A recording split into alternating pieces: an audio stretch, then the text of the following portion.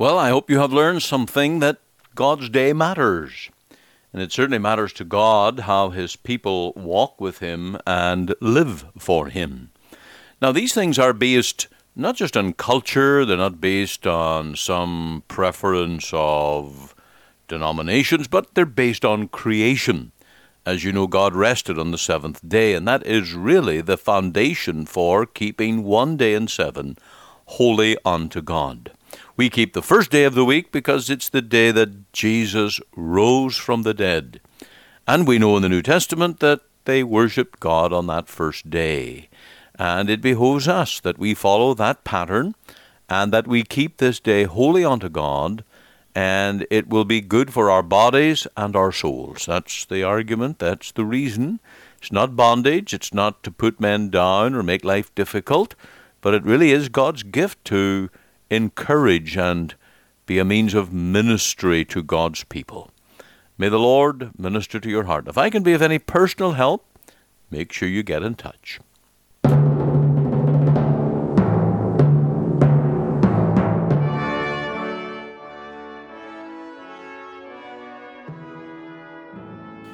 Welcome again to Let the Bible Speak, and we're on the air to bring you the message of God's Word today, and we're bringing the final part of the message on keeping one day in seven, a day set apart for God. Now, I know people say this is old-fashioned, old school. I know that many will say that's traditionalism. Modern churches don't do that. But think about it. Has God changed? Has the Ten Commandments changed? Is God's command to keep His day holy, has it been abrogated? Has it been removed? No, unless you're going to change the very fundamentals of Christianity, there is still a day in seven to keep. And we are commanded in God's Word to keep one day in seven. We're going to look at that today. That's the final part of our message. Also, we have now this question and answer on Paul's epistle to Romans. And we're looking at this issue that man is inexcusable because he has the light of creation. First question, what does the apostle mean by holding the truth in on righteousness? And we're looking at Romans 1:18 here. For the wrath of God is revealed from heaven against all ungodliness and unrighteousness of men who hold the truth in unrighteousness. Now, this holding the truth in unrighteousness, it is really the idea of holding down or suppressing the truth that wishes to pop up. And it wishes to speak and to address you, but you hold it down, you suppress the truth, you hide it away, lest it troubles you. And that's what the apostle is meaning here by holding the truth in unrighteousness. So it is an ungodly attitude, a wicked man's attitude to the truth. I don't want to deal with it. I don't want to face it. Don't want to look at it. And so it is put away. Next question. What is Paul's argument in his use of the word because, verse 19? Well, let's read it. Because that which may be known of God is manifest in them, for God hath showed it unto them. And so it's almost self-explanatory. The light of God is in man, and he has the capability of determining and working from effect to the cause. We see around us everything God has created, and we're able to see someone made that. Someone designed that. There is some designer. There is a God who created the things that I see and the world around me. Next question.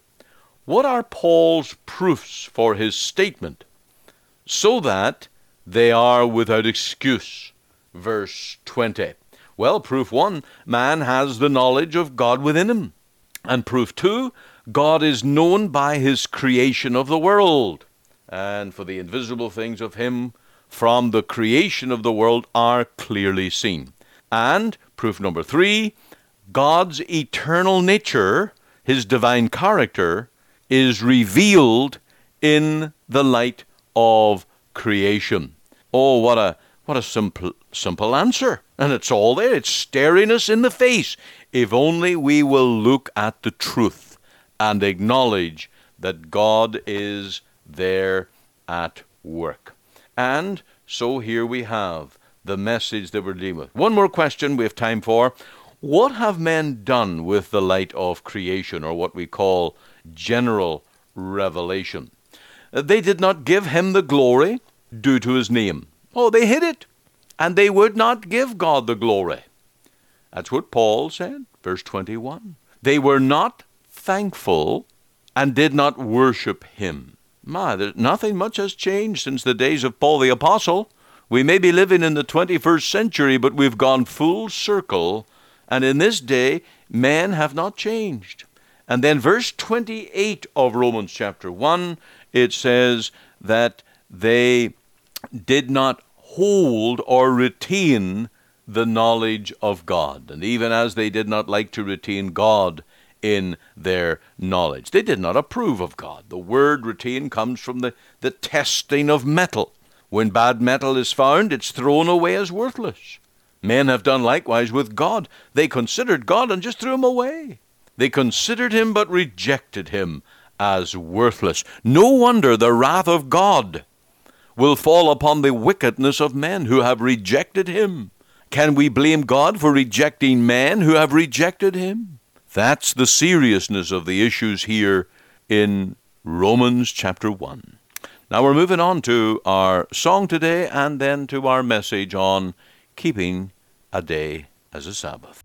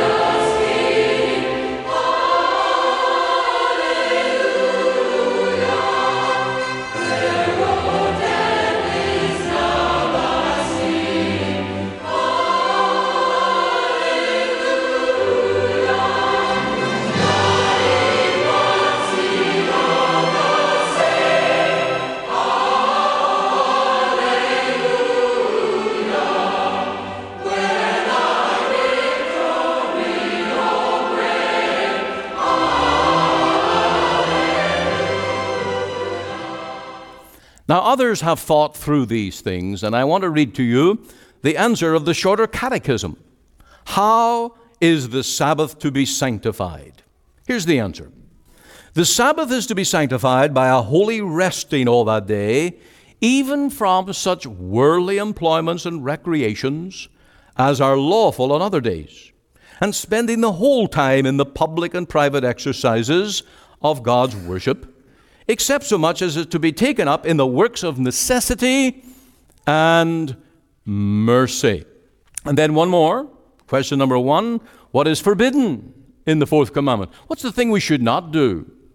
The fourth commandment forbiddeth the omission or careless performance of the duties required, and the profaning the day by idleness, or doing that which is in itself sinful, or by unnecessary thoughts, words, works, about our worldly employments or recreation.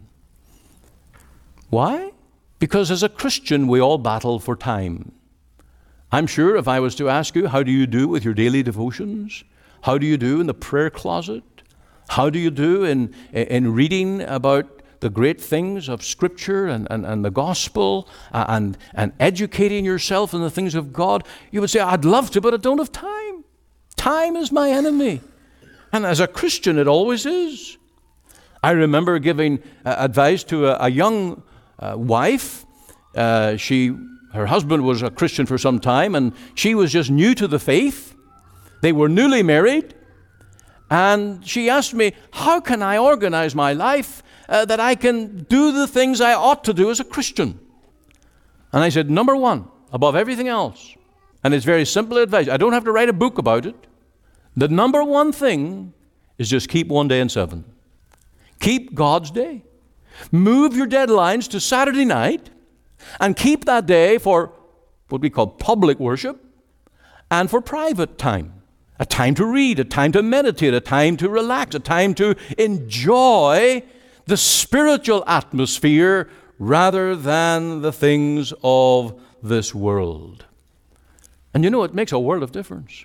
A world of difference. And if our children are taught this, have your homework done. If it's due Monday morning, have it done so that you're not plowing through it on Sunday and your mind is torn between what you should be doing. Saturday night deadline. Just move the deadline. And then on Sunday, you're free. And you'll find that one day in 7 becomes the foundation of all other principles of the Christian life.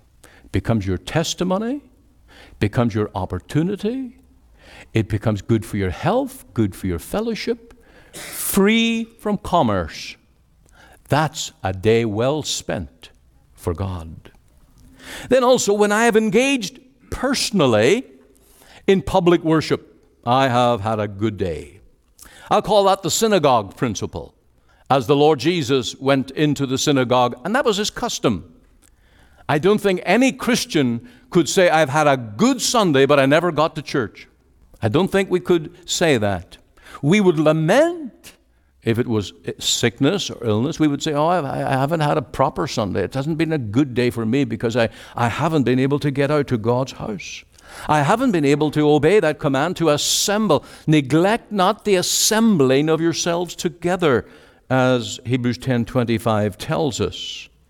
And to make full use of public worship, well, that becomes a day well spent. What is the cost of missing a sermon? Well, that might depend on the sermon.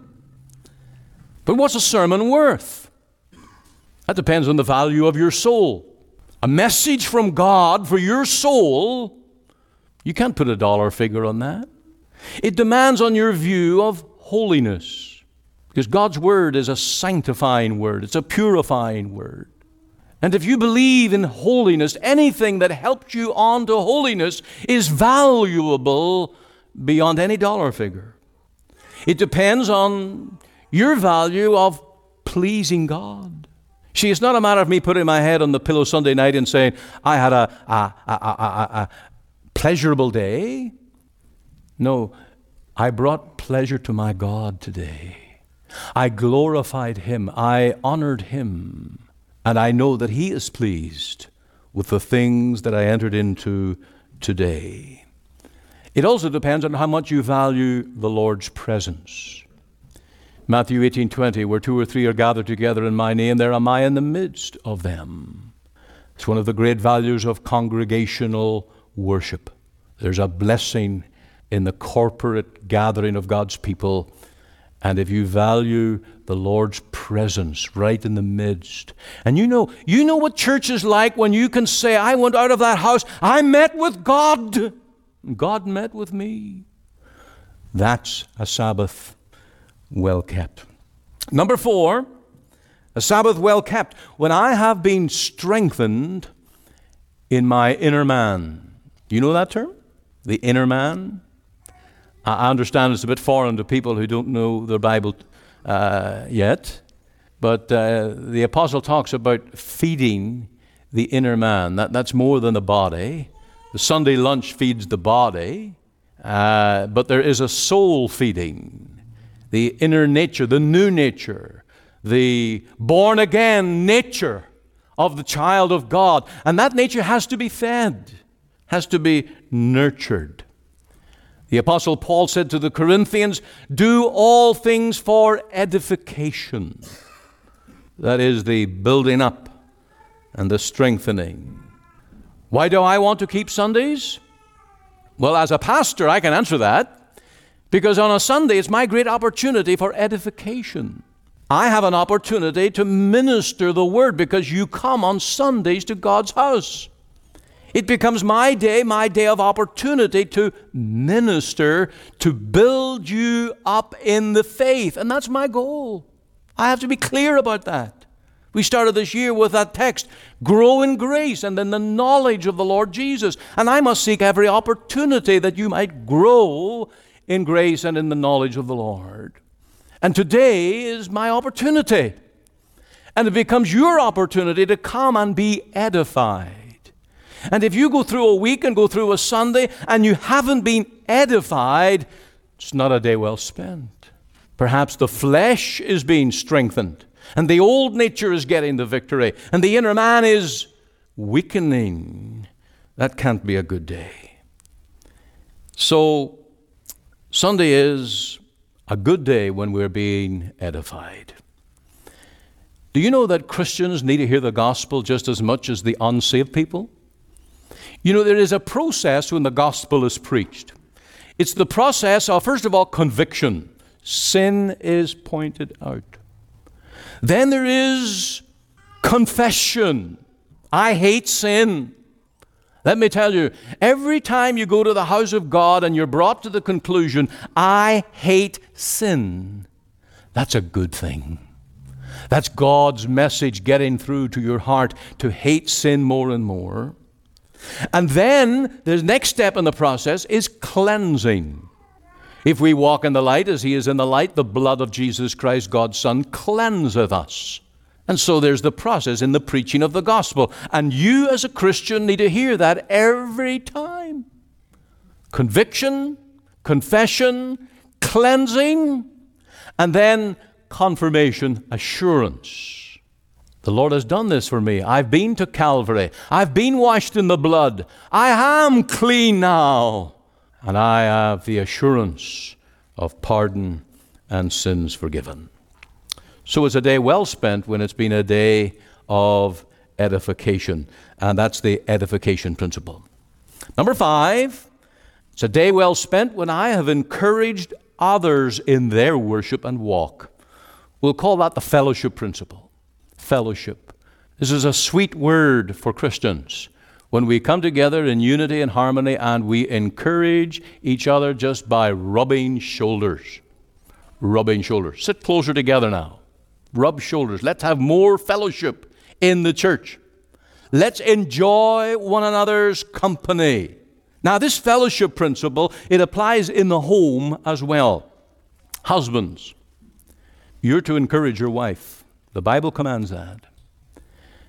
And you might say, but I find that awful difficult because I'm a very busy man. And I'm up early and I'm out and gone before the house is even stirred. And I'm home and it's dark and there's so little time.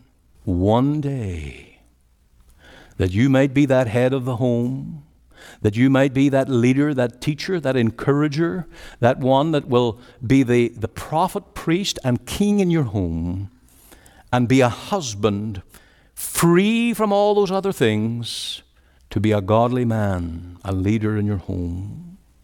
Fathers over their children likewise. And employers are to have their employees, servants as the Bible calls it, free on that one day in 7. The command in the 4th commandment applies to the animal and to the servant, the slave. And if you're an employer and you have a worker comes along and says, I need Sundays off, you'll want to help that person. You'll want to accommodate that. Let me tell you, the world won't want to accommodate that. The great big box retail stores will not so easily accommodate that. They might grandfather you in if you've been there from day one under some other system. But if you're a new employee and you say, but I need Sundays, you probably won't get that job. That's the way it's going. And you know how famous hockey night in Canada is. It is Saturday night. But you know what Rogers is going to do now that they've made that new $12 billion contract? It's going to be Sunday night. Another pressure against the church and against the Christian to steal away fellowship. Your enjoyment of God's people and God's house. Now in church, of course, that means engaging in prayer and singing. When you take the hymn book and you sing your head off, that's fellowship. When you drone, that's sort of duty. When you sing with happy, happy heart, what an encouragement to others around you. You can bring others along to the house of God. You can bring your wife, bring your children, bring anyone in your home, bring your neighbors. This is a day of fellowship. I can end a Sunday well if I have done something to lead others to worship God and walk with Him. That's a good day. And in my practical giving, if I have given something of the labor of my week to promote the gospel, that's a day well spent. That is income well spent. My last one, and we're going to call this the rewards principle, when I can honestly claim the promises of God for His day.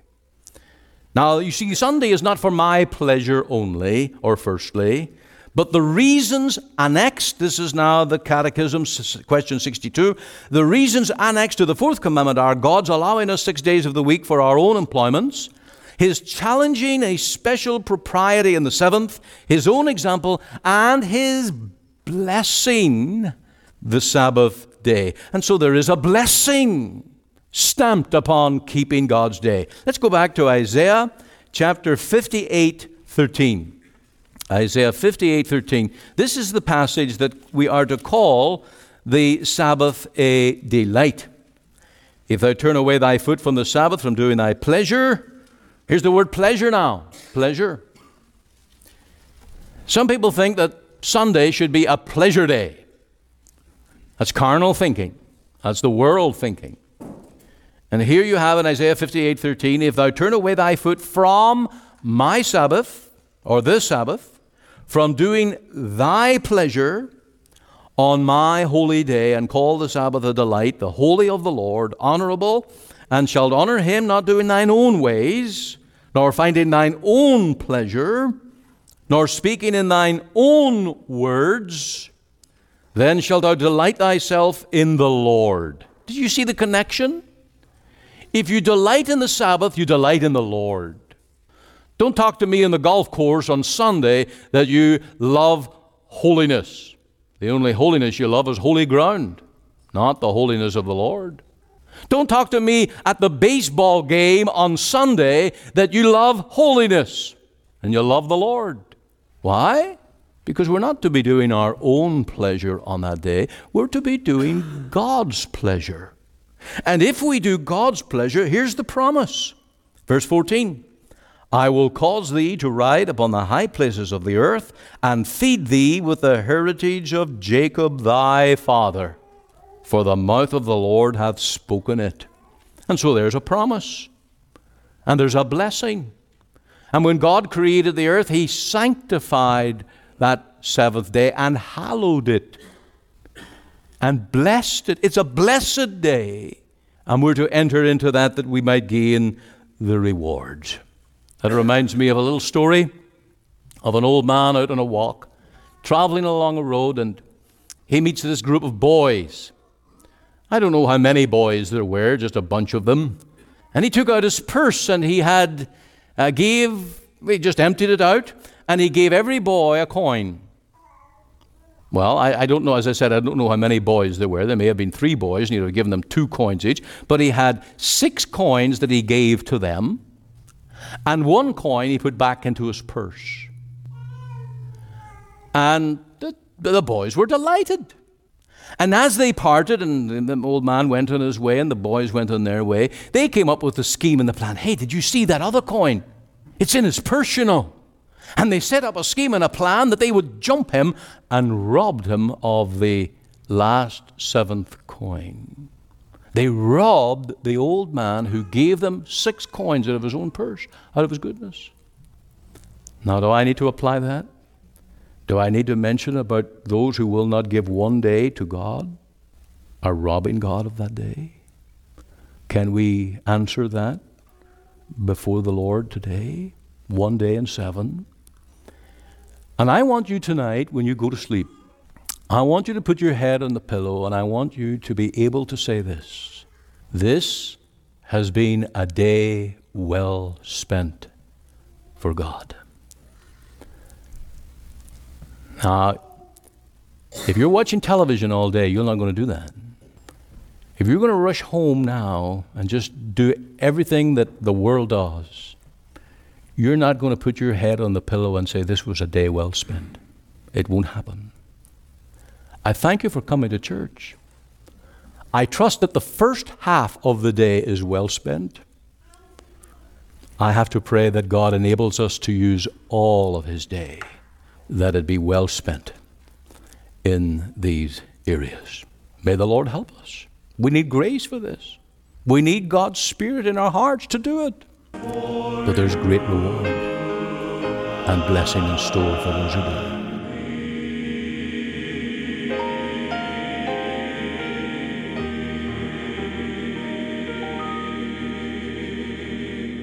Well, I hope you have learned something, that God's day matters.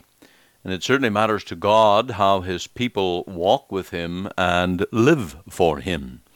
Now, these things are based not just on culture, they're not based on some preference of denominations, but they're based on creation. As you know, God rested on the seventh day, and that is really the foundation for keeping 1 day in 7 holy unto God. We keep the first day of the week because it's the day that Jesus rose from the dead. And we know in the New Testament that they worshiped God on that first day. And it behoves us that we follow that pattern and that we keep this day holy unto God, and it will be good for our bodies and our souls. That's the argument. That's the reason. It's not bondage. It's not to put men down or make life difficult, but it really is God's gift to encourage and be a means of ministry to God's people. May the Lord minister to your heart. If I can be of any personal help, make sure you get in touch. You've been listening to... This is Pastor Ian Gollaher. Call me, please, at 604-897-2040. For all the details of our broadcasts across Canada, go to ltbs.ca. This broadcast comes to you today from the Free Presbyterian Church in Cloverdale, located at 18790 58th Avenue, Surrey, at the corner of 188 Street and 58th Avenue. Our website is cloverdalefpc.ca, and there you can find gospel articles, links to our sermons, a gospel booklet called A New Beginning, and a link to watch our services online. You're warmly invited to attend any of our Sunday services at 10:30 a.m. and 6 p.m. to meet with us as we worship God and to hear the preaching of His precious Word. We also meet for Bible study and prayer every Wednesday evening at 7:30 p.m. Our Sunday School for Children and Adult Bible class meet every Lord's Day at 9:30 a.m. from September to June. You can contact us at 604-567-1091. Alternatively, you can email me at pastor.cloverdalefpc@gmail.com. Again, for all this information, please visit our website at cloverdalefpc.ca. Our burden is that you will hear and understand the gospel that will bring you to know the Lord Jesus Christ and His great salvation. This is Pastor Andrew Fitton. Thank you for listening today. And be sure to listen Monday to Friday at 5 a.m. and 5 p.m. and on Sundays at 9:30 a.m. for our 1-hour church service as we worship the Lord through the ministry of His Word.